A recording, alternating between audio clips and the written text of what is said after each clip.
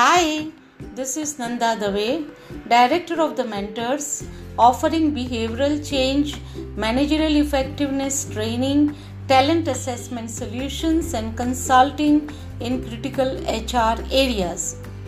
I have come with one more podcast to realize your mind's potential. I do hope these 3 minutes spent with me will be for a worthy cause. Once there were some experiments going on as to how what mind creates is replicated in reality. What the reality is not governed by the outer circumstances, but what happens inside one's mind. The psychologists requested for a group of prisoners who were awaiting their death sentence to be executed. They were taken into confidence that they were fine if their death sentence was executed in some other way and not necessarily hanged till death. The experiment started.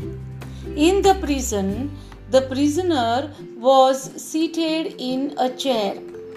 He was tied with a rope all over. The cobra was released in the room. The prisoner saw this. His eyes were then tied.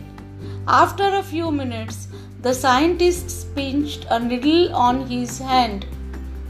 The cobra was already removed from the room. The prisoner shouted with pain and fear. Within next few seconds, the prisoner's body started changing color. It picked up the color of the poison. He died in less than 1.5 minutes. Post-mortem was done. Cobra's poison had killed him. But cobra never bit him. His mind had assumed cobra's bite, seeing it inside the room. The reality was not that existed. It was what his mind had imagined. Hence, when cobra never touched him, he still died due to cobra's bite.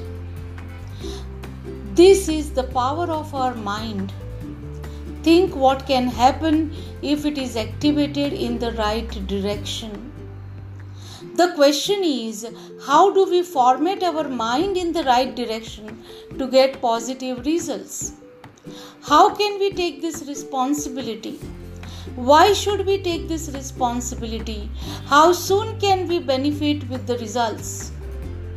Let's talk about those questions.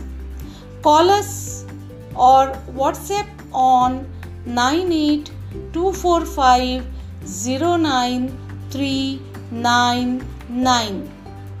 We look forward to your comments and suggestions. Thank you so much. All the best. Bye.